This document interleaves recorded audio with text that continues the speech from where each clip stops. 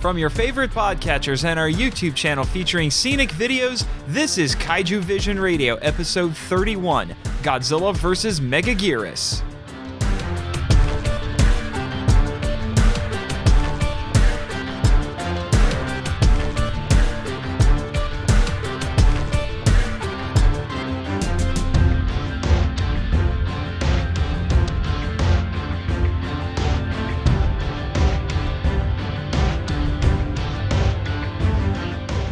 Hello, G-fans and kaiju lovers, and welcome to Kaiju Vision Radio, a podcast about the appreciation of giant monster movies and discovering their historical and cultural value. I'm Nathan Marchand. And I'm Brian Scherschel. And this is an episode that Brian's been looking forward to for quite a while. We will be discussing 2000's Godzilla vs. Megaguirus. And the long title for it is Godzilla x Megaguirus, the G Annihilation Strategy. Getting a little retro there. It's kind of like the longer title for Godzilla vs. Gigan. Yeah, it is. The Earth Destruction Directive, yeah. So this is when the Millennium series is starting to get into full swing. So this is, I think we're going to have a very fun and interesting discussion with this one. Yes, we're getting into what I refer to as the Tezuka trilogy, which is these three movies, that, including this one, that are directed by Tezuka. Our related topic for this episode will be energy use and energy independence in Japan, and Prime Minister Mori's gaffe. All right, with that, Brian, get us up to speed with our film description. You're listening to Kaiju Vision Radio. Godzilla is an angry force of nature. He plagues Japan by attacking its major energy sources, most notably nuclear power plants, for sustenance. He battles Megaguirus for dominance. Megaguirus is the vicious and aggressive queen of the swarm of Meganula. They were brought to the present day via a time distortion caused by a black hole weapon called the Dimension Tide. They feed on Godzilla's energy. Major Kiriko Tsujimori is a vengeful yet dutiful JSDF soldier who joins the G-Graspers to avenge her CO, who was killed by Godzilla. Hajime Kudo, a snarky and excitable engineer, is recruited by the G-Graspers to complete work on the Dimension Tide. Motohiko Sugiura is the ambitious yet deceitful head of the Bureau of Science and Technology, who created a plasma generator and is now determined to kill Godzilla to protect his secrets. The brilliant Professor Yoshino Yoshizawa creates the Dimension Tide because she too lost someone she loves in one of Godzilla's attacks. Jun Hayasaka is a curious schoolboy who witnesses the Dimension Tide test, but is sworn to secrecy by Tsujimura, and he later finds a Meganulon egg that he keeps secret. The kaiju and human plot lines are unified. Everything the humans do is centered on the monsters, whether that involves battling, tracking, or observing them. Both Godzilla and Megaguirus are problems. At the beginning of the movie, a troop of JSDF soldiers attack him with rocket launchers, but he's unaffected. The Japanese government bans nuclear power because it attracts Godzilla. Jun disposes of the egg he found in order to stop the progression of what would later become Megaguirus. Godzilla is lured to Kiganjima Island by F-15s and the Griffin, where the Dimension Tide is fired on him, but he survives. Later he emerges from Tokyo Bay and briefly engages the Griffin before Megaguirus appears. The G-Graspers attempt to lock onto Godzilla and Megaguirus with the Dimension Tide, but it malfunctions. One problem solves another. Godzilla battles Megaguirus, eventually killing her with his atomic breath. Afterward, Tsujimura flies the Griffin to help Kudo get a lock on Godzilla with the Dimension Tide before it burns up in the atmosphere. Both the Griffin and the black hole hit Godzilla, who disappears. The script by Heisei series veterans Hiroshi Kashiwabara and Wataru Mimura is a simple sci-fi thriller that tackles several pertinent themes and issues. The story has a laser focus and a small cast of fun characters. With a budget of 950 million yen, or about $8.3 million, special effects director Kenji Suzuki continued to use more digital effects to enhance the traditional tokusatsu techniques. This is best seen with Megaguirus, who's realized using marionettes and CGI, often by cutting quickly between them. The Godzilla design from the previous film was reused with several more CGI shots of him swimming underwater.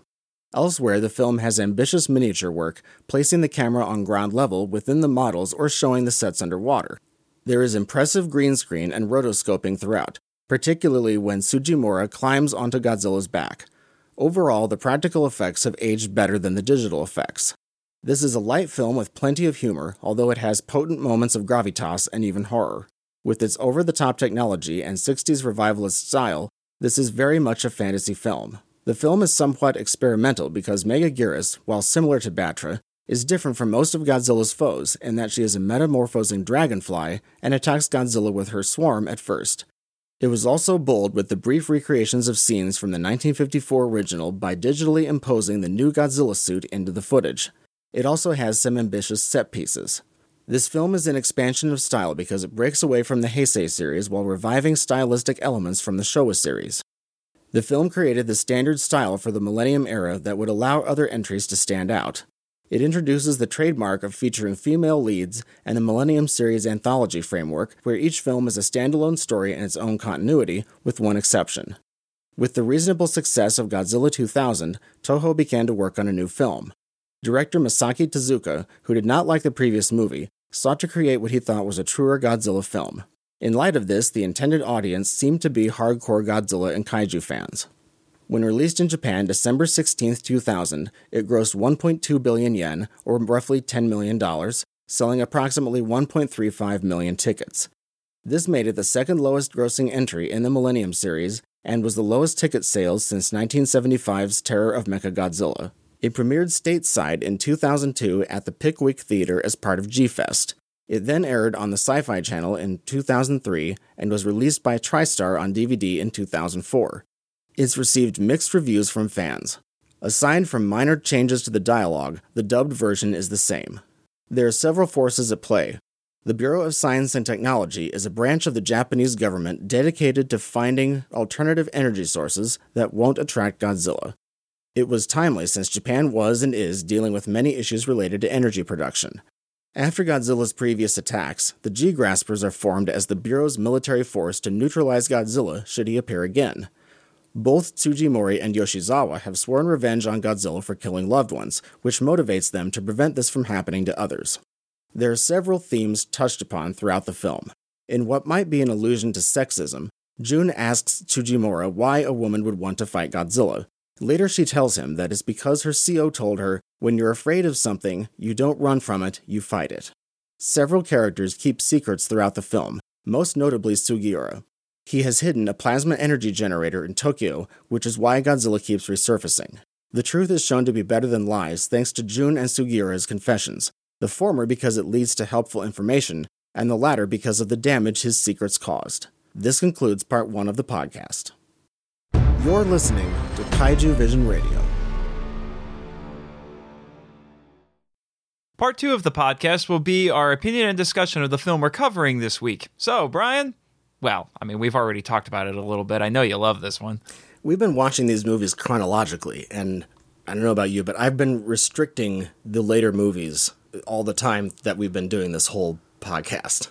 As soon as we started doing the episodes, I restricted myself to watching only movies before it, not after. And so this has been a long time that I've been waiting to see this movie, and the movies in the Millennial series, period, really. I'm so glad to be able to see this. Because I've been restricting myself, there is a massive divide between this and just about everything before it.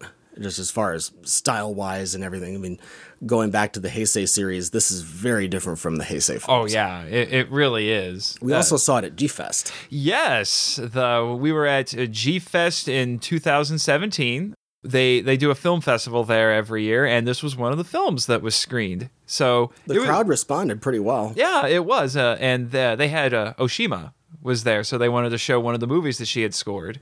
Yes, and I had the chance to be able to meet her, too, which was wonderful. And we'll talk about that a little bit later. Yeah. But first, I want to talk about the previous movie that we did, which is Godzilla 2000 from 1999. And I concentrated quite a bit on Katagiri, that character, because he wants to kill Godzilla, and essentially the movie makes him the bad guy largely just because of that. And I said, well, wouldn't this guy be a hero to a lot of people, whether it's the people watching this movie, or if you imagined you were a character living in Tokyo at the time, this guy would definitely be your hero because he wants to get rid of Godzilla. But this movie made him the villain, and I thought that's really odd, because the heroes in this movie want to destroy Godzilla, and that's okay. because that's normal. Part of it we know is that they won't succeed because it's Godzilla. He's always going to come back. Finally, we have a movie that's working right, because if everybody in Tokyo acted the same way as that guy and his little girl, that would be a really, really weird world to live in. G-Grasper, a project that's been formed as a specific goal of eliminating Godzilla. But these people aren't jerks, and they're not cast as villains either. And Yuriko Hoshi, the character she plays, literally says, "When we've killed Godzilla, not a trace of him will remain." But yet she's awesome. She's not evil. This makes the 1999 movie more of an anomaly. It's like someone listened to what I said in the previous episode and addressed all of those concerns with this movie that we're doing now. But it's because we were literally rooting for the humans to succeed in this movie. Weren't you? I mean, you can have it both ways. Yeah, you can have it both ways. You can have our heroes, and their desire to kill Godzilla isn't something that we should be like, oh no, that's just wrong. What are you thinking? Well, their job is to defend Japan, isn't it? Yeah. Well, there's nothing wrong with that. What's evil about that? So at least everything's working right in this movie from that perspective, right? Because wanting Godzilla to be defeated by our heroes, you can be a Godzilla fan and you can still root for the people in this movie. Yeah, there's part of it is because they don't bother with the dilemma of scientific knowledge versus safety. Well, it's because it's a false dilemma. Yeah, really. And our characters even get to bask for 5 minutes or less in their victory over Godzilla. But we know Godzilla's going to come back. It's Godzilla. It's fine. We're fine now. But you get why I thought this previous movie was weird. Yes. I was like, wait a minute. Anyway, you get my point. One thing I read also was that Okawara, he wasn't really that into Godzilla. Okawara meaning the director of Godzilla 2000. And several of the Heisei movies. Uh-huh. The thing is now, though, I don't have as many issues with these movies anymore. The screenplays are better. The stories are better. And so many issues with the 1990s movies have been resolved. These movies are much more cinematic. Sure, there's some criticism about some of these movies in the Millennial series. Oh, they're too simple. Well, at least they're not convoluted and complicated. But I'm so glad Tezuka made this movie. He really seems to know what he was doing. The story is like a breath of fresh air compared to the stories that we've had for weeks. Because we're releasing these episodes weekly. We've been doing these Heisei movies hardcore for a while. Yes. The cinematography, it makes so much more sense. It's like they know what to show us on the screen at all times. And it feels like a movie. The characters are more fleshed out. They're more sensible. Their motivations are crystal clear in this one. And most importantly, I can suspend my disbelief with these movies. I have a much easier time suspending my disbelief, just like I did during most of the Showa series. I can suspend my disbelief just fine. And that's important. When you're making a movie, you need to have the audience be able to suspend their disbelief. And after the first 5 minutes of this movie, I was so into it. And definitely, this is my favorite Godzilla movie since Return of Godzilla in 1984. Lastly, this script, I didn't feel like there's something horribly wrong while I'm watching this movie. In the same sense that when someone feels sick, they're like, man, I need to go to the doctor. But this script, if somebody printed it out for me and I read it, I'd be like, oh, okay. I wouldn't want to cut 25% of it because it's all progressing and the pacing's pretty good too. But I call this the sort of mainstream Millennium trilogy. This and Godzilla against Mechagodzilla and Godzilla Tokyo SOS. They're made in very similar ways. They have the same music. They have a lot of the exact same style and the same look. All three of them do. Yeah, those three are essentially the standard bearers for the Millennium series, which is why some of the other entries are able to stand out as being as different as they are. Whereas with the Heisei movies, especially after Return of Godzilla, they feel very similar. Yeah. They feel very uniform. Yeah.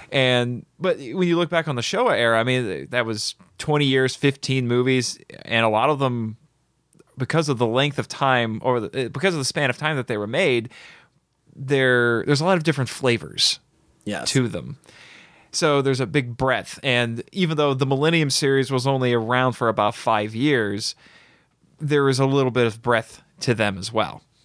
Two big changes in this style compared to previous entries is that there's no longer the blatant copying of American movies.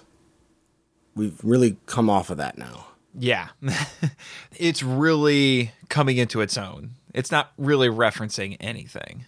Another thing that Tezuka wanted to change when he made these movies is he wanted to have more third act involvement of the human characters. And when I read that, I thought, all this other stuff with the Heisei movies, I actually had forgotten about that. Is that there really isn't, in a lot of them, much of stuff going on with the humans in the third act.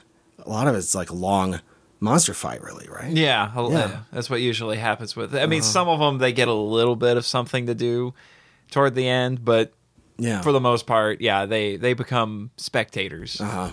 Yeah, and they're in the control room. They're down those wonderful little control rooms. Yeah, they're in the control room and the TV room, and they're lounging around, and I guess technically we have watching everything happen on the big screen. Yeah, I guess technically we have a control room in this one too, but we also have characters on the ground doing and the things. Control room is actually controlling something. Yeah, that's good. That too. And they're actually doing stuff. Like that first scene when we go to G. Grasper headquarters, which that scene cracks me up because I feel like it's like the beginning of Men in Black when when Agent maybe there's a little bit of mimicking there, but when Tommy Lee Jones takes Will Smith down there and it's just like this one vestibule room with this quirky guy who's just sitting there. He's not really doing anything. It's like so he's guarding the place. So they have the old soldier who greets him there, but anyway, and he says, oh yeah, we have 3 divisions, these people do this, these people do that, these people do this, we all work together and then we make stuff happen. It's a nice simple layout instead of just this is the control room, this is where we are. Before we continue on, Brian, since we're talking a lot about things that we've said in previous episodes, I want to throw this at you. You've said before you're not a huge fan of revenge stories.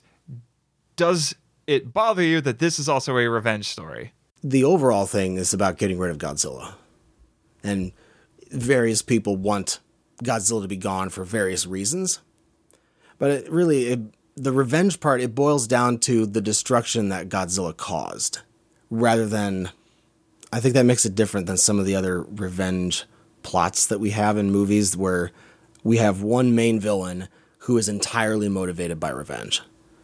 Because Godzilla is running around killing people and crushing people in buildings a lot, especially in the past, because it gives us a nice backstory with lots of Godzilla destruction, it doesn't make a revenge motivation seem out of place at all.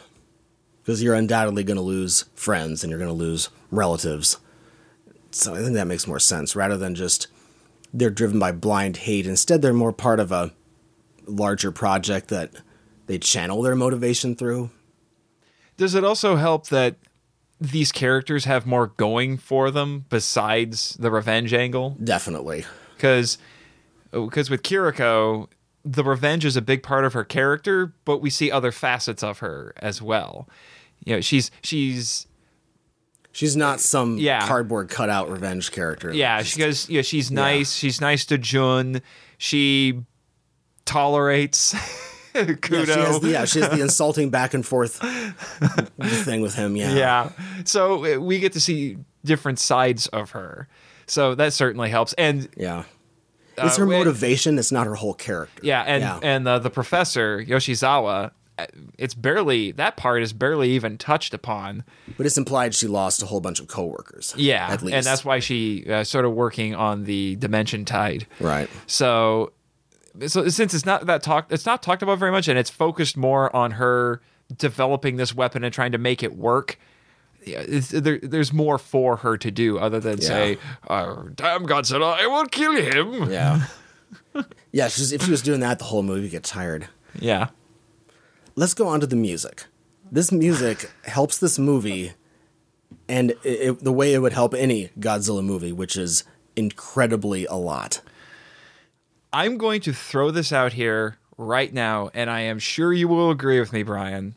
Miss Oshima's score in this movie and in the subsequent movies that she does, particularly her theme for Godzilla, I would rank that up there with anything by Ifukube. I think she's second, maybe only to Ifukube. Yeah. Although maybe she ties with Sato. Yeah, I was going to say, there are certain composers who have worked on Godzilla movies who, because of the number of them that they've done, they've contributed a lot. Ifukube definitely qualifies as that. Sato would probably be there as well. Then there are certain movies that had these one-off composers where the score for that particular movie is really good. But my goodness, Oshima, she nailed it. Yes, gone are the days of voice-cracking brass instruments, and instead we are treated to these awesome trumpet solos.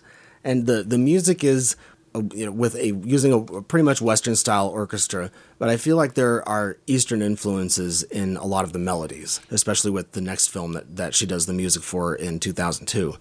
But the Godzilla theme with the drums, that is so fitting, and it just puts you in the mood to see Godzilla. I remember you told me that, because you went to her panel at G-Fest last year. There were a lot of people there. Yes, and you said one of the things that someone asked her is if she had ever listened to any of the soundtracks to the previous movies. And she said no. And she said no. But the thing that fascinates me about that is, despite having not listened to them, she seemed to inherently understand certain things that you put into Godzilla music, which is that one of Ifukube's trademarks was that he was bombastic. And her theme for Godzilla in this is most certainly bombastic. It feels large and imposing, and it's wonderful. It's not quite a march like a Ifukube would do, but you definitely get a sense of size and power. And when I met her, I asked her what some of her biggest influences were, and she gave me the names of two people, Tchaikovsky and Bernstein, which is, I was like, oh my gosh, that's perfect. I don't know if I was amazed when she said that she hadn't listened to the Ifukube, but that's something I would almost ask somebody not to do. Because you don't want just a reproduction of that. You want something that's more original, and you want to start from the ground up rather than telling a composer, oh no, you have to, here's the box that you have to stay in, It's way better to make something original, and she absolutely hit it out of the park. And she's composed a lot, but yeah, she's done really a lot of stuff. She's done stuff for anime and video games. I'm actually familiar with some of her work in anime because I know one of the titles that they mentioned for her anime work was Full Metal Alchemist, which is one of my all-time favorite animes. It is incredible. And it's funny, my brother was watching a bit of it on Netflix, and I was trying to pay attention to the score, see if I could pick up on it. And I'm pretty sure that I was hearing a little bit of it. One influence that Oshima did get that was put into this music just for this movie was the string instruments when we're looking at the swarm that is that's on the wall of that building in Shibuya, that she said that it was based on the string music from Alfred Hitchcock's Psycho. I thought that was awesome because I'm a big Hitchcock fan. Oh, I'm sure that definitely made you happy. And it actually, when I think about it, it actually makes a lot of sense. I'm also talking about the music. I think this is about the movie where they really solidify their tradition of reusing Ifukube's theme for Godzilla, but they always try to make sure they place it in just the right spot for creation of effect for especially the fans. Yeah, in the audience. It's like it's a little fan moment, and I think it's a nice little homage because we've seen that in a lot of these new post-Showa movies. If Ifukube didn't score them, they would still use one piece of music. Yeah, because his Godzilla theme. Yeah, because what's Godzilla without the the theme music. Yeah. It's because there's just certain composers, the work they do on films, it's hard to separate them from those. There's one actor in this movie who has a very prolific film career, and that would be Masato Ibu. Now, just looking at him, you can tell that he is a pretty good actor. He looks like a veteran. He looks like a veteran Japanese actor. He has a presence. He was in a lot of movies. And that one scene, though, isn't he lying to the Prime Minister on the phone? He says sorry. Oh, that's right. Yeah. So he was lying to the Prime Minister. And that's not good. That he had stopped that project with the plasma energy. That's so. And then he smashes the chess set. Yeah, and I don't think I noticed that, but since we've seen Shin Godzilla so much, we heard the word sorry so much, and then I heard it in this phone call, and I was like, oh, that's the Prime Minister he was lying to. That's pretty funny.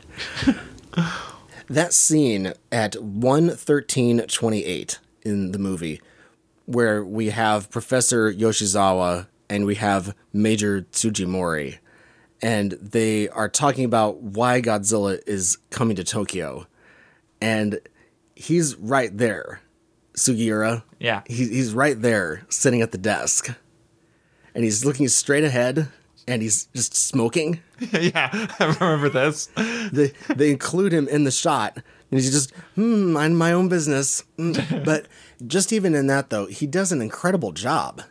You have to be able to hit that tone right for something like that to work. And it did work, because when we were seeing it at Pickwick Theater, there was a lot of laughter in the audience. Because there are a couple more scenes that are like this.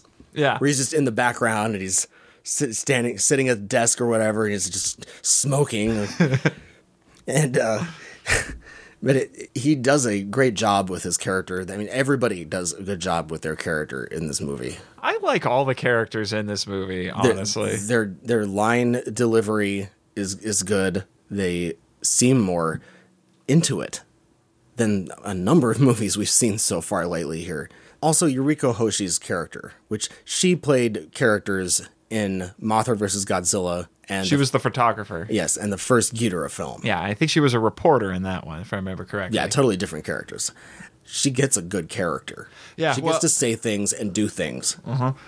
What I thought was pretty amusing is when we saw this at G-Fest, normally the crowds there, they would cheer whenever each of the monsters would appear for the first time. Yeah, you know? She got her own applause. She got her own applause. I think she was the only actor in all the movies that we saw at G-Fest where one of the actors got applause when she first appeared. Yeah. Which should tell you something.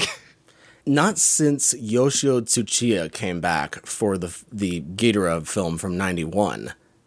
I don't think there's been a character that's been so good since the Shindo character. Because he did a great job as a Shindo character. That was awesome. But I think her character is the next greatest one so far that we've had, where we have a Showa series character coming back, or actor coming back. I also really like the Kudo character. He's just great. And being a Cubs fan, I like him even more. Because I've been a Cubs fan ever since childhood, as long as I can remember. So that just made me be so happy when that one scene where he was wearing the Cubs hat, because I think it had been pretty well implied he liked baseball, but then turns out he's a Cubs fan. Yes. I think he's my favorite character in this movie, honestly. I love how flippant and snarky and even kind of jaded that he is. Yeah, it's a good character. It's well crafted. It has been thought out. It makes sense. He delivers really well. He delivers his lines really well. He has attitude, and he's into it. Anybody, and all of these characters, all of the actors seem like they're just really into it. And I know he's the kind of the comic relief character in this movie, but he doesn't come across as being the obvious comic relief character, nor is he obnoxious. No, yeah, there are lines that have comic relief, and there are moments that have comic relief, but we don't have characters that have comic relief, save the two sewer workers, our water maintenance, whatever, guys. Which they're just in there for comic relief for a tiny little bit, twice. And that's normal. But we don't have major characters that just serve as comic relief or anything like that. Yeah. I love that he apparently invented Nintendo Mii's because he has that little nurse avatar that is his antivirus program. Yeah. And then later his little avatar is cosplaying the Major. Mm-hmm. Yeah. I'm like, this is subtly lending a little bit of legitimacy to her little joke at the end of the movie. It's like, oh, do you have a crush on me or something? I'm like, I'm starting to wonder. Yeah, and that's another thing. You have the characters interacting with each other, which is rather than just this character does this, that character does that. Little compartmentalized thing. There's a sense that these people are working on a project, and therefore there's interpersonal stuff going back and forth. Although I just now realized he missed a really great opportunity to make for some jokes, because his last name was Kudo. He could have started talking about giving people kudos, which would have been great. And also, this guy speaks what I know for you is your favorite line of the movie, although it exists only in the dub. I was disappointed when we saw the Blu-ray at G-Fest. The line that he has about making Godzilla disappear up his own butthole. It was in the subtitles, but it disappeared in the Japanese version subtitles on the Blu-ray. Yeah, it's in the dub, and I think the original DVD edition, it got subtitled like that, but the Blu-ray, I think, tried to be truer to the original line, which is just... He's telling the Major, why are you working out when we're going to make Godzilla disappear in a black hole? And the dub was, we're going to make Godzilla disappear up his own butthole. Yeah. But the thing is like, why? That's actually one of the rare instances where the dub is better. Yeah. I know it's probably the Hong Kong guys, but it's like, nice job. You got something right once. Because that line actually makes a heck of a lot more sense. Well, it is something you'd say if you were in a weight room and it was just two people talking. It actually made sense. At 1 hour, 12 minutes, and 56 seconds into the movie, there's a part where there's this pretty large crowd that's running away from all of the disaster that is happening in Tokyo. And along with all of those people are two water maintenance guys who we've figured out was actually a comedy duo, which we've seen that before quite a bit, most notably in Ghidorah from 1964. But the fatter one is behind further, and the thinner one is ahead. And as the fatter guy catches up to the thinner one says, "Hey, where do you think you're going?" And this wasn't in the subtitles on the DVD, which really threw me off. I really wanted to know what they were saying. And the point of the comedy is that he's criticizing him for doing the same thing that he is. So, because they're both trying to escape all of this. But it was something I really wanted to know, because you want to know what everybody's saying when the movie's showing something, obviously. Continuing on with characters, this professor, not her, but the I'm talking about, right? Oh, yes. This the token professor who knows everything about prehistoric animals magically. It's like, did you have a time machine and go see all of this? Because he just knows everything. Well, he comes in just at the right times. He's like a serious version of the president of the UFO club from the first Ghidorah movie. And he shows up at absolutely the right places, and he gives us these ominous mini monologues about the danger of Megaguirus. And it's really amusing, actually. And his delivery was so good that I was like, I was partially engaged about Megaguirus, but at the same time I was like, yeah, this guy's pretty good. They knew how to strike the tone right there. All he was missing was the children's book to illustrate everything. Or the prop from Battle in Outer Space in his office. Yes. The Major is a landmark character because this is the first one out of the Godzilla series that we have a strong woman character that's either the main character or very central character. Yeah, they tried to do that with Miki Sagusa, but it never quite got there. She was never a central character. Yeah. She was a constant ancillary character, but she didn't have much to do, unfortunately. But the Major has a lot to do with the movie. We see her in the opening scene, and her we get her motivation for revenge. She is front and center from the get-go. And she's tough. Yeah. Really tough. Also, June, our little character. Our next Godzilla kid, who thank God is not a Kenny. No, he's the total opposite of a Kenny. I really like him. He may be the least annoying child in any Godzilla movie ever. Like the kid from All Monsters Attack, he wasn't annoying either. No, but in the Japanese version. Yeah, definitely. But he has stuff to do too. He's he has a pretty integral part of the plot. He's the anti-Roxanne. Yes, he is. Yeah, but I feel like they finally did a little kid right. The last one, there are a lot of complaints about the little girl being annoying, but she's weird. Definitely weird. Definitely weird. But this kid seems really normal. What do you get about the part of them never seeing his father? I don't know what to think about that. I thought it was maybe a running joke / social commentary about fathers being too busy. That's what I took it as. And she's has the phone out and everything as they're running. She's like, I never reach him. For some odd reason, my first thought was, well, then maybe him and the kid from All Monsters Attack should hang out. And then I thought, oh wait, how ironic would it be if in this continuity he's the son of that kid? I love how after Megaguirus eats our two young people, and then it cuts to June looking out the window.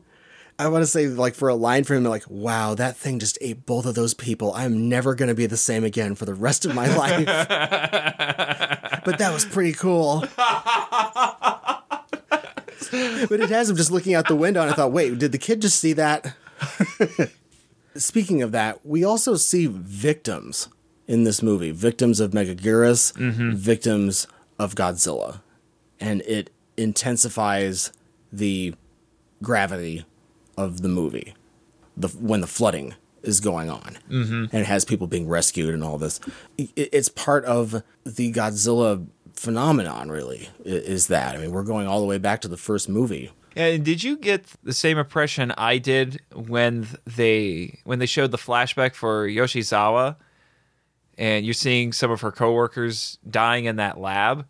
Did you think of 2014 when that was going on? Yeah, that opening scene in 2014. Because it was the energy lab that she was at that was being destroyed, and so it recalled the 2014 scene. It makes me wonder. Yeah, it makes me wonder if Gareth Edwards watched this movie. I would hope that he did, for his sake. Yeah, but to backtrack a little bit about Jun, something I really appreciated about him is the kid. Once he realizes that Megaguirus is related to the egg that he found, he doesn't waste any time, and he calls up the G-Graspers and says, "It's my fault. I'm sorry. I found this egg." The scene between him and the Major is really good. It is. It totally gels, and I can keep my suspension of disbelief suspended. It's really authentic too.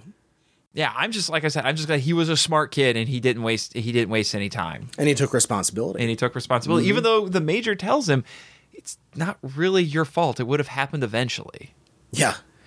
It was so you found it, whatever. Yes. Yeah. We accidentally caused it to begin with, kids. So really we need to take responsibility more than you do with our weapon. Let's talk about the weapon. Oh my god! Because I love this weapon. It totally fits into the Godzilla world. It's so outlandish that you almost don't even want to ask any more questions. I know. And there's not. Oh my gosh! And there's not 15 minutes of expository dialogue or pseudo-scientific jargon thrown in to explain the Dimension Tide either, which I'm very grateful that didn't happen. Thank you. Oh my gosh. It's just, I have a little bit of a love-hate relationship with the Dimension Tide. On the one hand, I love the absurdity of it. It's just like someone was just sitting around and said, okay, we need to come up with some sort of a weapon to kill Godzilla. How about a black hole gun? I mean, it just sounds like some silly thing someone would say. Isn't it related to the Hadron Collider and black hole, like actual black hole subatomic research kind of stuff? I can see how that could be an inspiration for that. I mean, I always know the joke that about like one of these colliders is eventually going to create a black hole and we're going to get sucked into it. Yeah. And that's maybe it's related to that. I know, and I've played some video games that had smaller versions of weapons like this. Like there was a Mega Man game where one of the special weapons you could acquire was essentially a tiny black hole that you could fire and it would suck all the enemies in. But Go ahead. I was going to say, but on the other hand, every time they use it, all I keep thinking is, that's not how a black hole works. No. It's like, oh, it didn't kill Godzilla because we missed. I'm like, it's a black hole. It's like that. It's like that little saying about how almost only counts in horseshoes, hand grenades, and nuclear warfare. Close is probably going to be effective. It's a black hole. It's just, I don't know. But it's its own system, though. I know. It totally makes its own rules and actually follows its own rules. I will give it credit for that. I will give it credit for that. It invents its own rules and it sticks to those rules. It's just, for some odd reason, I don't know what it is with this particular thing, but I keep wanting more than a lot of the other ridiculous pseudoscientific weapons that we've seen in these movies. I don't know why I feel like I have to apply more real world logic to this. Maybe it's because it is just so absurd. You shouldn't, because it's so absurd that that's like a signal to the audience. People, this is really just total an invention, and the thing dies at the end.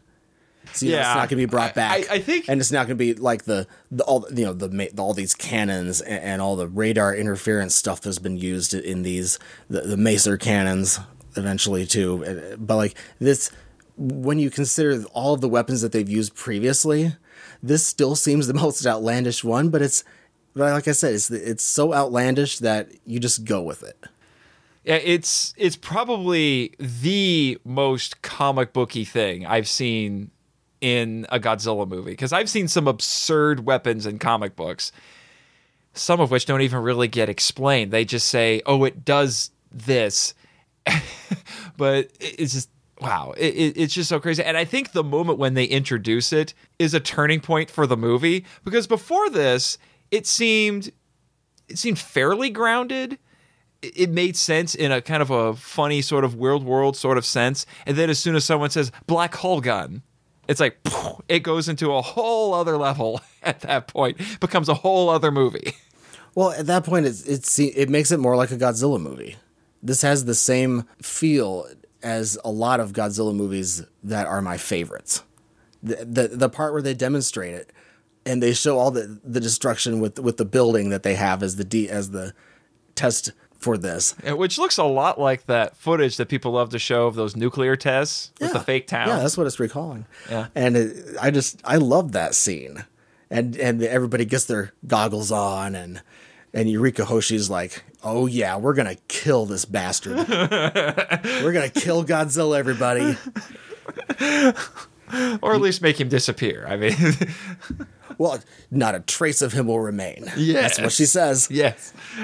Although I had a really funny thought attached to that, because someone makes a comment at some point during the movie. Oh, it was toward the end when the Major goes to find Kudo again. Says, "Oh, we need you to come back and help us because we're getting weird seismic activity." It's like, "Oh, you think it's Godzilla?" It's like, we just want to make sure he didn't escape from the black hole. It's like, no. You should know by now that when Godzilla escapes from a black hole, he turns into Space Godzilla with the giant crystals. I mean, this is how this works. So what they really did is they created Space Godzilla in this universe. This movie also starts to do a lot more with depicting the military as heroic defenders. Like, this is front and center, a lot more focused on the military And it fits with our general track between the first Godzilla movie to the present of an increasing amount of faith in the military. It's an important distinction to make because we have so many characters that are part of the G-Grasper Force, which is essentially its own little paramilitary group.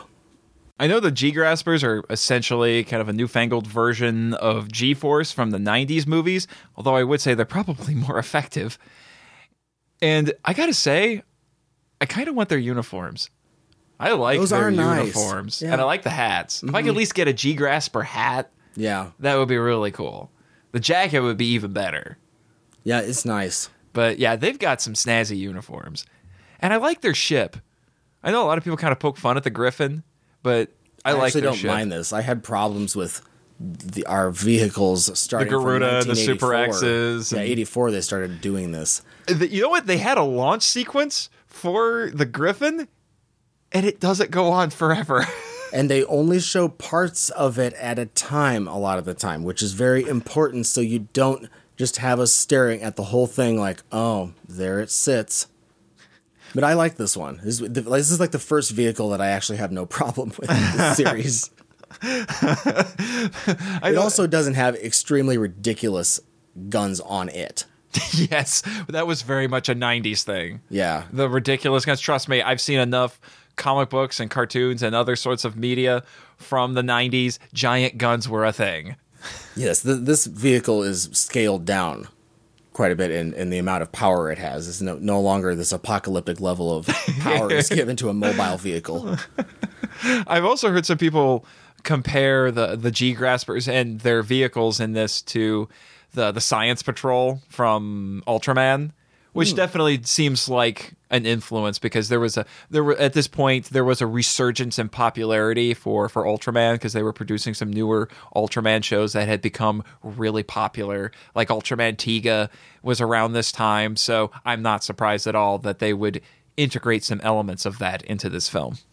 A lot of these Godzilla films feature cool architecture, and they center on some of the most interesting buildings, like Tokyo Tower has been frequently In a lot of these movies. frequently appears, yes.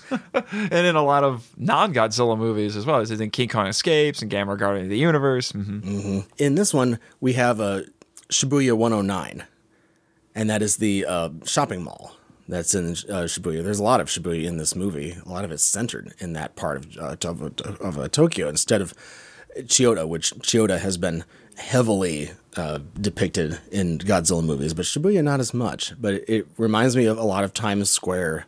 Has a lot of the atmosphere, just always something going on, lots of people, busyness. They've probably seen everything, which is probably why those kids are so jaded that when they say, "Oh, it's not magic, it's tiny robots," they don't care. Yeah, right at the beginning, they have our G-Grasper people walking to meet him, and there's all this music in the background, and it acts like it's really a happening place, which it is.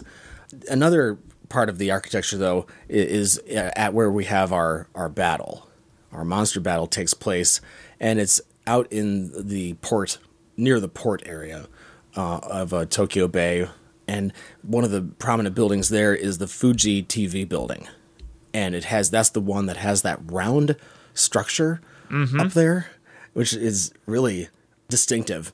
And it was designed by a very prominent architect, too. And so that was featured pretty prominently there, but also the Grand Nikko Tokyo Daiba, which is a luxury hotel that's there. And that's the building that Godzilla uses his atomic breath, and he cuts off yes, the building like horizontally. Yes. And then the top of it falls down. Yeah, that was some great model work there. Yeah. There's another building that it's the one with that yellow pyramid structure. It looks like it's made out of wood. Yeah. And Megaguirus knocks it off and makes it land on Godzilla. After that nice little close-up of her CGI smirk. Yes. And that's a building that I have not found on Google Earth or anywhere else. I know. It's supposed to be right there diagonally, just a little bit away from the Fuji TV I want to building. know what that building is because it's probably the most interesting building I've seen in any of these movies in a long time. This area, did you read how there were a lot of plans for building up that area? Oh, really? That would probably and a that lot would of explain those, it. Yeah, and a lot of those things fell through that they were planning on building. And I thought, okay, well maybe this is one of the structures that had been planned. Maybe even was still going to be built. Yeah, maybe. Later. Yeah, maybe they someone anticipated something that got canceled. Yeah, maybe someone said submitted a plan for a potential building, and somebody on the special effects team saw it and thought, "Hey, let's use this in our movie." Yeah, let's put that in there too with everything else. And then the Ferris wheel is just down the street practically from the Fuji TV building as well, because it's not a very large area that the battle takes place on, but the Ferris wheel is there too, and there's a shopping mall right by that. The building that has the plasma generator inside it that Godzilla destroys at the end, that building just looks cool. It does. It looks like something that you'd be like, oh yes, Godzilla needs to destroy that, have it come apart in all those little pieces like that. Yeah, like I said, the model work in this is really good. I liked it. And did you notice that in the 1966 flashback that we have, that Godzilla attacks the Tokai nuclear power plant? Yes, which we talked about in the last episode. Yes, that's where our nuclear accident occurred. Since we're talking a bit about the monster battle in this was an interesting one. It's a very different sort of battle. I'm sure Tom Kitagawa was spending a lot of time working with the Megaguirus marionette, and then also having to film scenes where they're going to add Megaguirus in with CGI. So, because that's what makes Megaguirus different, I think, than a lot of the other monsters that we've seen before, because we're seeing this trend of using more digital effects in these movies.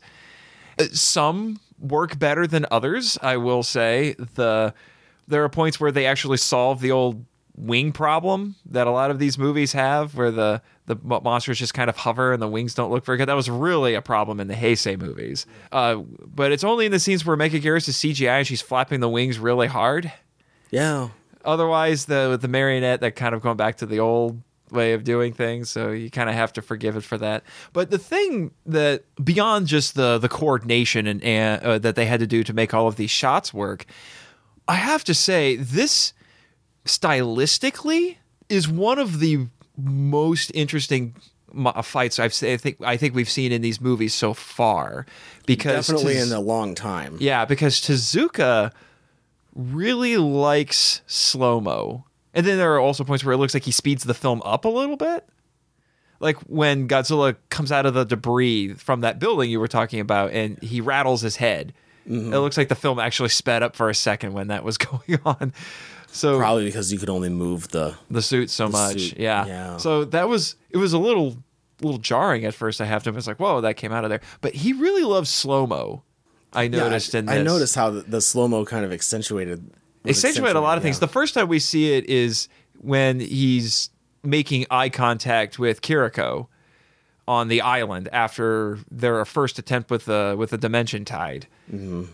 Then we see it a couple of times during this battle, and I think actually works pretty effectively for the most part. I think my favorite one, when you get to the end of the battle and Godzilla's a bit dizzy, and Megaguirus is, instead of trying to stab him in the crotch with the stinger, which I'm sure that hurt, and she's trying to hit him in the face.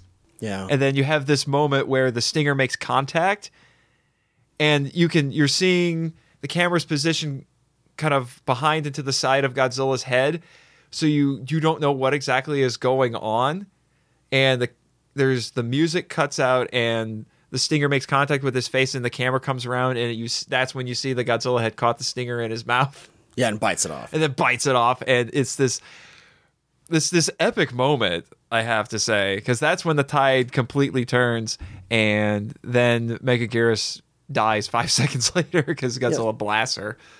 Yeah, these are cinematic moments. Yeah, there's a lot of those in this, particularly with the monsters. I mean, you were talking about how this feels more cinematic. It feels more like a movie. Yeah, I was really noticing this compared to the last several movies that we've been talking about. The part where Megaguirus comes out from the water, and then the fast wing movement and all the destruction, and then Megaguirus starts flying right towards him. And then what? Kudo gets injured, and he blacks out, and then he wakes up all of a sudden in the hospital bed. That's how you do a cinematic moment, is you have your character get knocked out, and then there's a little bit of a break, tiny little break, and then we come to him coming to his senses. That's another thing that movies do. I have to admit that when I saw that scene, I was thinking, I half expect someone to come over and say, it was all a dream. That whole attack, Megaguirus showing up, everything, all a dream. But no, that's one of the things that Tezuka took risks in this movie. I think he wanted to try new things, these stylistic things. I have to commend him for it, because it really, like as we said before, it really elevates this movie above what had come before it. This is when they throw off the trappings of the Heisei series and strike out and do their own thing. And yes, so some of it looks like we're going back to the 60s. Just stylistically and just cinematically, I feel like this is a throwback in a lot of ways to a 60s movie. It captures the same feeling and the same kind of magic that was in a lot of the Showa series. I would be remiss if I didn't talk about one of the, I guess you could say, more infamous moments in this movie. It's not quite up there with Godzilla's flying dropkick from Megalon, but it's one that people love to talk about, and that was his crazy flying body press on Megaguirus. It looks kind of odd. I don't know if it would have seemed so weird if not for how it was shot. I don't know. How did you feel about that? It was always one of my favorite moments in this fight, because it thankfully doesn't involve beams. But it actually is recalling, because Kitagawa is the guy that plays Godzilla in this. He's hugely into stunt work and has worked with a lot of people, including Jackie Chan. So this is actually a reference to Toei's Super Sentai. Oh, the stuff that they made into Power Rangers. Yes. And it's recalling that stunt work from our Godzilla actor, which I went to the panel at G-Fest 24. Yeah, because he was at G-Fest last year, yep. Yeah, I went to his panel and got to hear some of the amazing stories that he told about just all the stuff he's done with stunt work over the years. It's just really awesome. But yeah, that's where that comes from. It makes a lot more sense once you see that. Yeah, it definitely does. Another thing that's interesting about this, Godzilla kills Megaguirus, ends the kaiju fight, and we still have about 10 or 15 minutes of movie left. Megaguirus is out of the way, but then they had a subplot or two that they needed to wrap up. So that's what the rest of the movie is about. And it doesn't feel like a drag when that goes on. The monster fight is over, but there's still interesting things happening.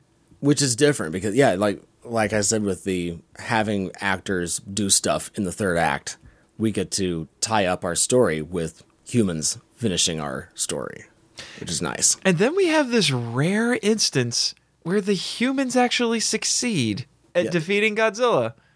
Because the Dimension Tide hits him. Yeah, they get their 10 minutes of they get their 10 minutes of glory that we defeated Godzilla. Yeah. So we get to get our cake and eat it too. Yeah, including a celebration scene where Kudo gets all excited and then everyone else starts cheering, and then one guy, you barely even see it because the camera is focusing on just everybody getting excited, and one guy slaps Kudo on the shoulder and he's like, "Oh wait, my arm is broken." Mm-hmm. It's an old gag, but it's always funny. But it's just, that's another thing that makes this different. Also, we have a nice little bit of symbolism with Kiriko at the end, because it's because she's standing on a building looking out at everything, and for the first time ever in the movie, we actually see her with her hair down.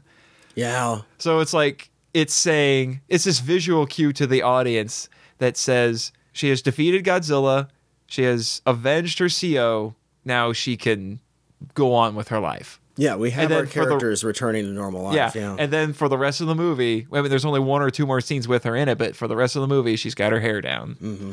So I thought that was nice. We didn't have to be told. This was a Heisei movie. We would be told as opposed to shown. Yes. what you're talking about, their 10 minutes of glory. Well, yeah, they get there. And this is when it kind of ends because we have the kid come back, June, and he's at school, and then everything starts shaking around him. And then the last shot is him with this scared look on his face, and we hear Godzilla roar. So it's like, oh, yeah, I came back. And then that's how the movie ends. Yeah, and we know Godzilla's going to come back, but we even have Godzilla come again at the end of this just to make sure it's like, okay, audience, don't worry, we didn't eliminate Godzilla. Yeah. It's another good way to, like I said, we get to have our cake and eat it too, because we get to defeat Godzilla, but we don't. I kind of wish that had actually been the last scene of the movie, because the way that the scene that they end up before they cut to the credits is really weird, because it's the Major and Kudo having a little chat, and she's saying, we need to bring you back in, and then I think she hits him on the shoulder or whatever, and he's like, oh, my arm, and she's like, oh, I'm sorry, and then she freezes there. That might be an indication that you should wait and see after the credits. Maybe that was sort of looked like they were, since it froze there, that there was something else coming later. Yeah, it was a weird stylistic choice, I think. It's very, very odd, which is why I'm glad the post-credit scene exists. Mm-hmm. Yeah, because that's the real ending. Yeah, that is the real ending. Do have a couple more things I want to bring up. I just want to get one more quick negative out of the way, because I don't want to end on a sour note. I don't have a lot of major story gripes with this movie, which might surprise a lot of people. But one of them is the flooding of Tokyo, which just, for me, it just seems to come out of nowhere. And the only thing I can think of is they needed to be flooded so they could have some cool set pieces. If there wasn't flooding, I don't know if it would be as much of an impact once Megaguirus comes out of the water. Because we have the whole thing with them being an underwater habitat as they're growing and metamorphosing and all this stuff when they're getting all the energy from Godzilla back into Megaguirus. And I was just sort of like, whatever. We needed something to have like a disaster that Megaguirus causes. I guess it probably makes as much sense as the 2014 Godzilla film where he causes a tsunami out of nowhere. Well, that at least has some sort of explanation attached to it. We don't really get one in this. I probably would have been. There is no explanation. It's a tsunami. Yeah. Well, yeah. It probably would have been a little bit of a needless. I suppose they were looking at it and they just thought, we could explain this, but it distracts from everything else. It's a needless complication. I'm glad that they are moving away from having to explain every little thing in these movies, like especially in the previous movies that we've been watching lately here with the pseudoscience and all that. Oh, well, as you probably would know, this was caused by that and this was caused by that. And it's like, what? It's Godzilla science. You don't need to explain it to us. We're fine. We don't need to know the scientific explanation for this and that and the other. Like dimension tide, flooding. It's the Godzilla world. But an episode on this movie would not be complete if we didn't talk about what might be not only the best sequence in this entire movie, but one of the best sequences in the entire franchise, which is Kiriko gets to ride Godzilla. That is epic for me. That she goes over there on her boat and she jumps on his back, straps herself to a spine, and rides him. How many people can actually say that they've done that? I think she's the only one. I don't even think of it as riding. She just hangs on to him. Like she's in the water, and then he comes out of the water, and she hangs on like that. And he doesn't even know that she's on him. Yeah.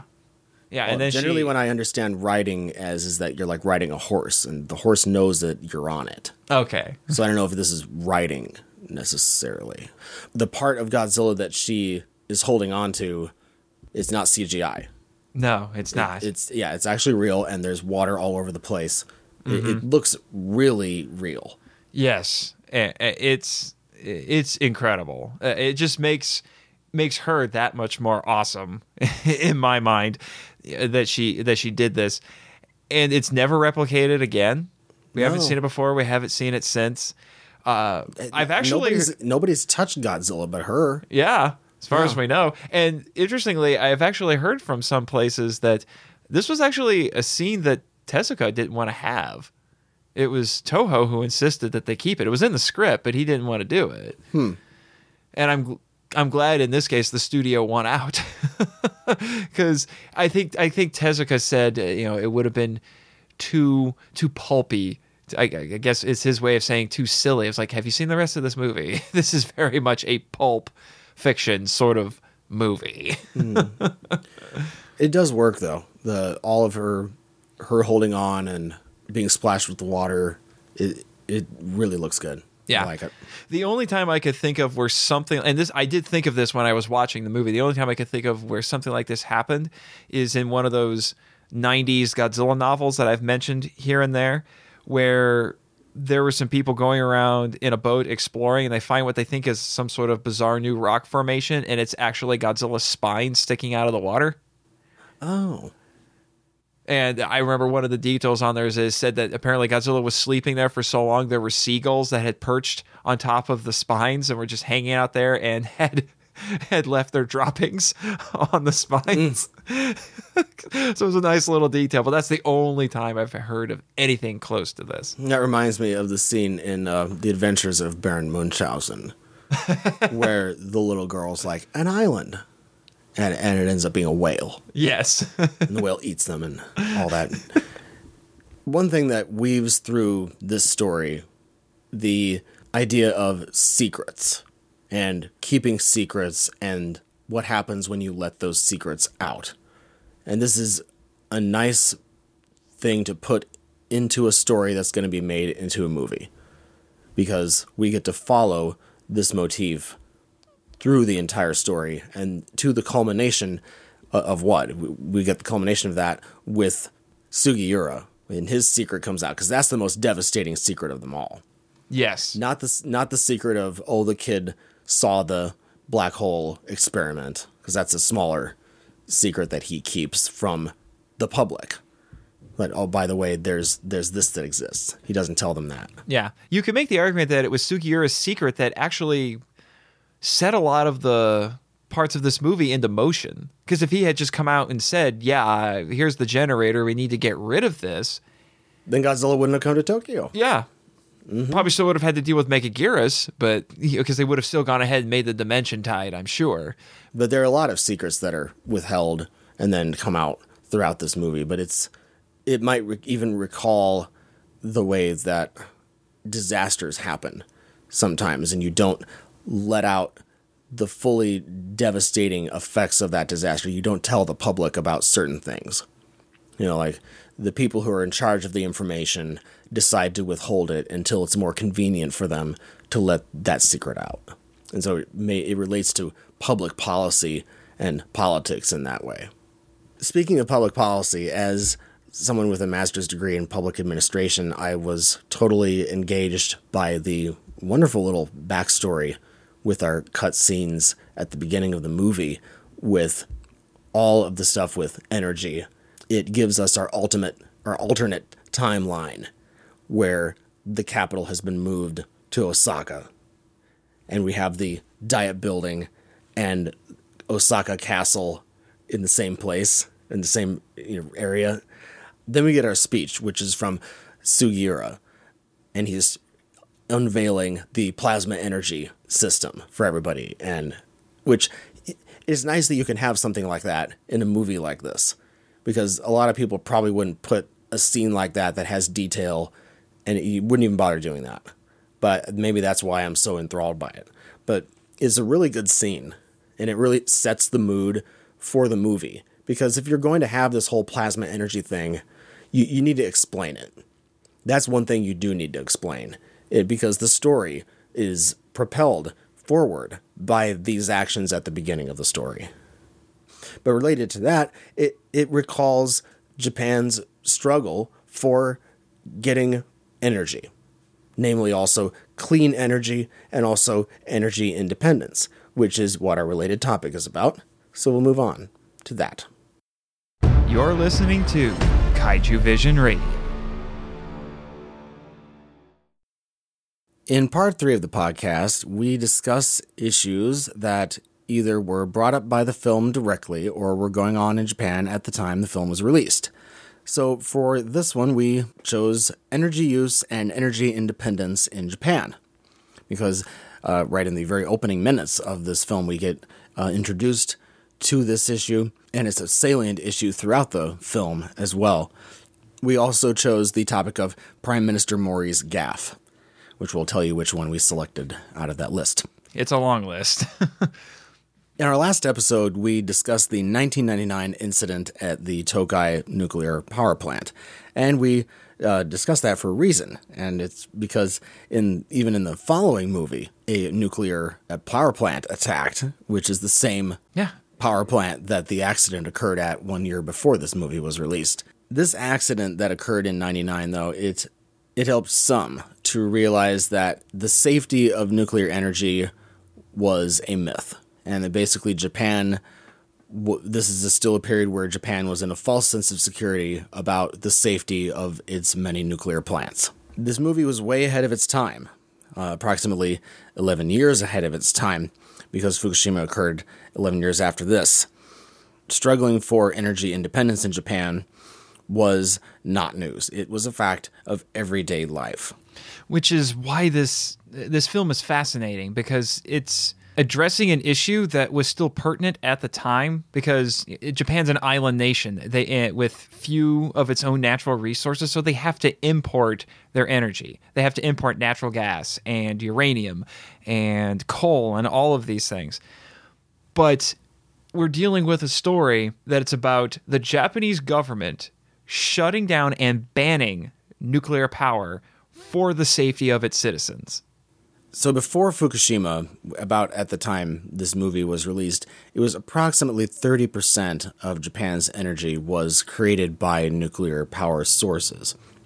It had the third highest number of electricity generating reactors in the world, with 53, right behind the United States and France. Along with this issue of nuclear energy and whether to use it or not, but that also dovetails with the principle of energy security, because Japan wants to be able to have energy that is reliable and also clean, which is hard to do, and have enough of it, at least.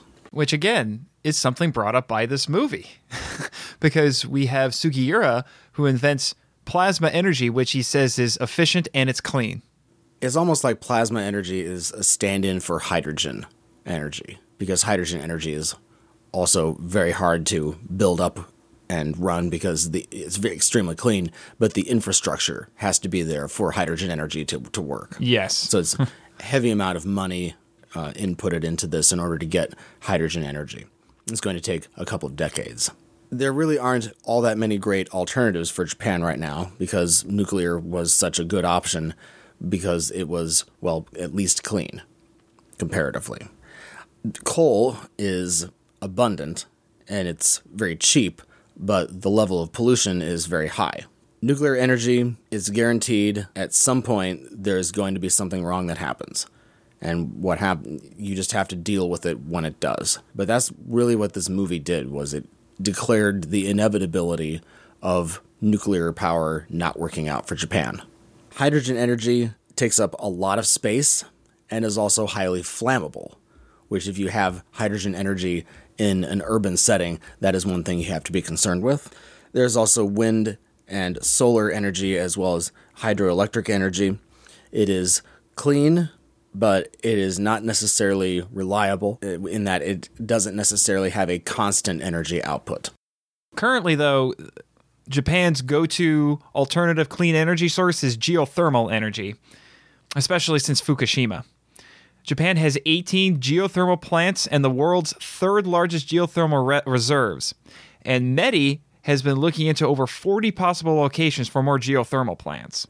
And that includes the ocean floor, which is what they're calling hydrothermal energy. And so that's another, like they're looking for hydrothermal deposits on the seafloor. So that's yet another. They're also doing exploration for oil and natural gas deposits in the ocean as well in order to do offshore drilling. Basically, Japan is trying anything and everything to try to get energy. Offshore wind farms is another thing that they're looking into, as well as a number of countries are looking into, including China and the United States. Regarding solar energy, there is a solar project going on now to create photovoltaic cells in a solar project in Kyushu, and that is being helped with GE Energy, part of General Electric Financial Services, that are working on that project. A Chinese firm is also involved in creating photovoltaic modules for that solar farm. Regarding coal, power companies in Japan have plans to build roughly 40 new coal-fired thermal power plants. So coal is a huge part of their anticipated future energy use. In fact, in 2010, Japan imported 187 megatons of coal, and that was 20% of the world's total coal imports. Just in Japan. And the coal is coming from countries like Indonesia and Russia, and basically anywhere that they can get it, because there's a huge amount of coal that is necessary. It is anticipated that the total supply out of the total supply of energy by 2030, that coal will make as much as 38% of that energy mix by then, which is extremely high. As of 2016, the share of nuclear power in the electricity supply of Japan stands at 2%. This is why Japan is investing so much money in finding renewable energy resources. Currently, 10% of its energy comes from renewables, and the fourth strategic energy plan has set a goal of increasing it to 24% by 2030. And over the next decade or so, Japan is planning on investing $700 billion with a B. Dollars, not yen. Yeah. Into renewable energy sources. It is also forecast that nuclear power will be about 10% of Japan's electricity in 2030. And that was done from an independent research institute. And yet the government's energy mix target for nuclear is more than twice that. Power plants right now, the nuclear power plants, there are a lot of court cases right now about whether to turn them on or not. There are a lot of people who in the public in Japan who are extremely wary of turning on any of these reactors again. There are only a few of them back on at the time that we are creating this episode. The government anticipates turning on a bunch of them, and it probably won't reach near what it was before Fukushima, but the safety standards at the nuclear power plants have been raised considerably. But the problem is that, are you ever going to get public confidence back in the nuclear energy industry in Japan? Probably not. What you have to understand is this is quite a catch-22 for Japan. On one hand, nuclear power allowed them to be able to generate their own electricity, and they didn't have to worry about importing anything.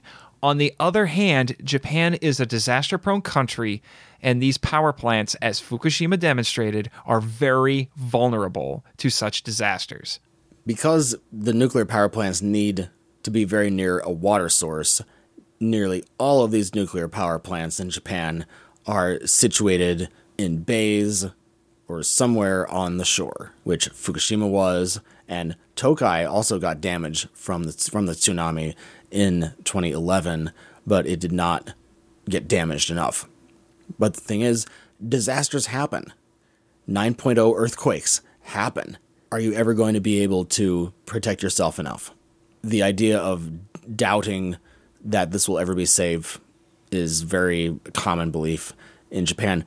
At this time, there are still lots of parts of the Fukushima affected area that are either not safe to return to, or the evacuation orders are still being rescinded of various areas.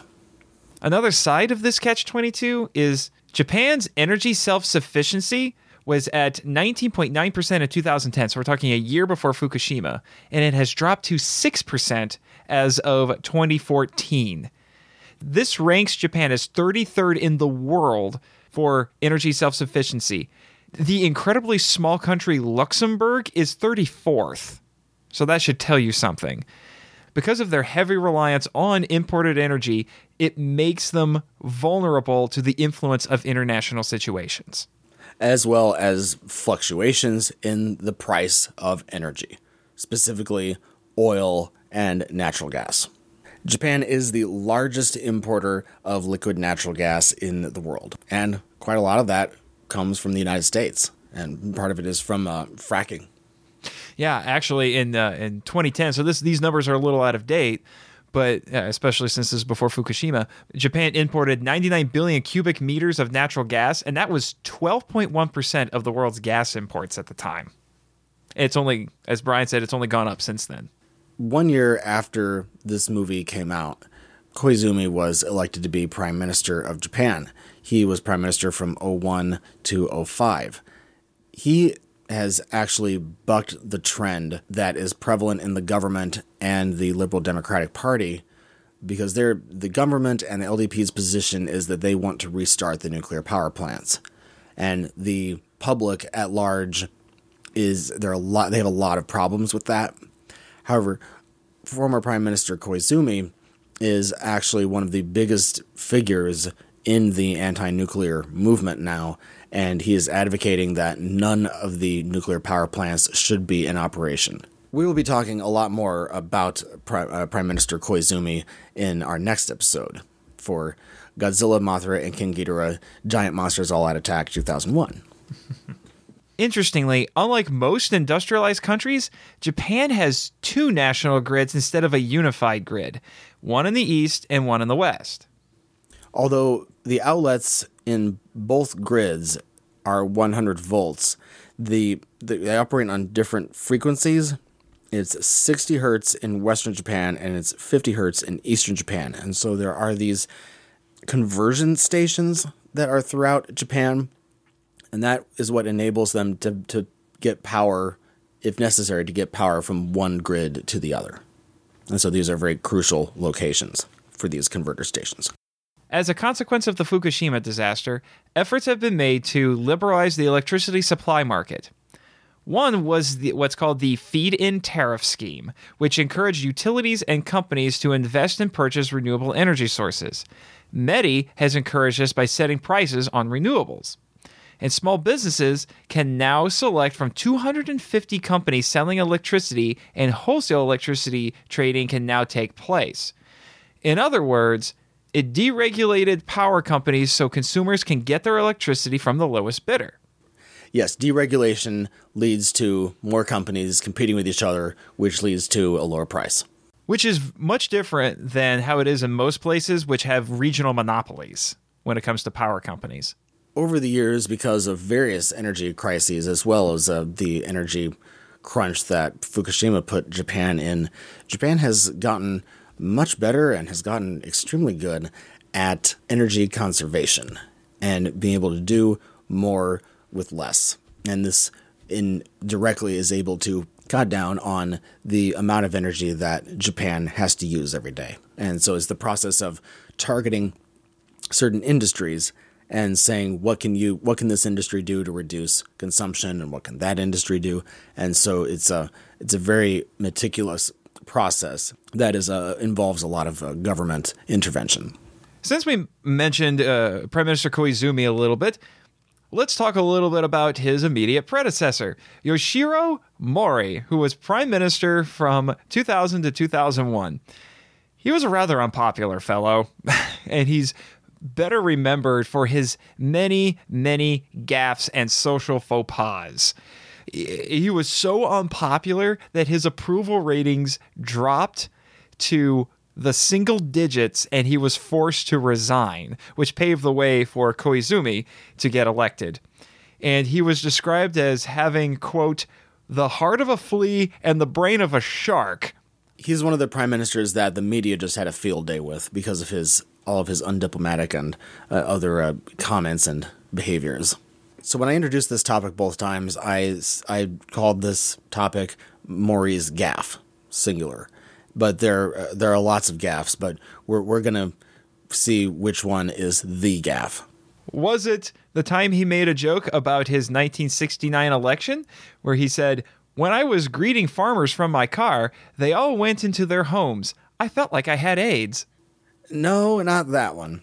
How about the time when he was talking about the Y2K problem in the United States and he said that, quote, "When there is a blackout, the murderers always come out. It's that type of society"?